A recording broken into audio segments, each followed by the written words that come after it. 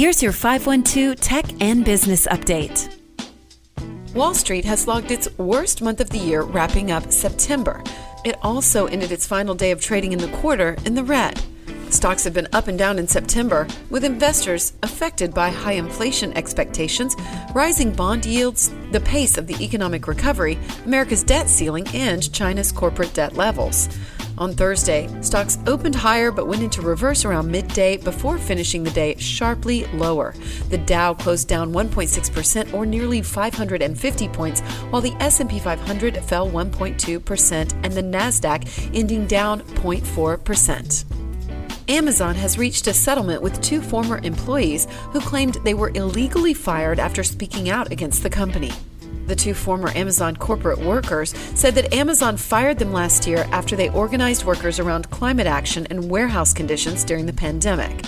Amazon stated that it fired the workers for, quote, repeatedly violating internal policies.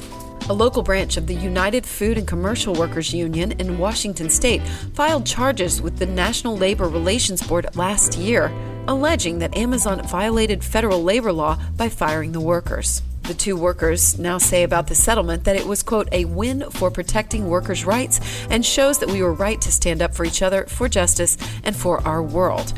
Amazon, in turn, will be required to pay lost wages and, quote, post a notice to all of its tech and warehouse workers nationwide that Amazon can't fire workers for organizing and exercising their rights.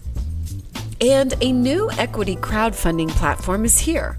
Austin-based Fundify aims to simplify startup funding for founders and investors with streamlined technology and a program to pair startups with industry experts. The first funding campaign for a company called Baby Barista closed at 300% of the initial target amount.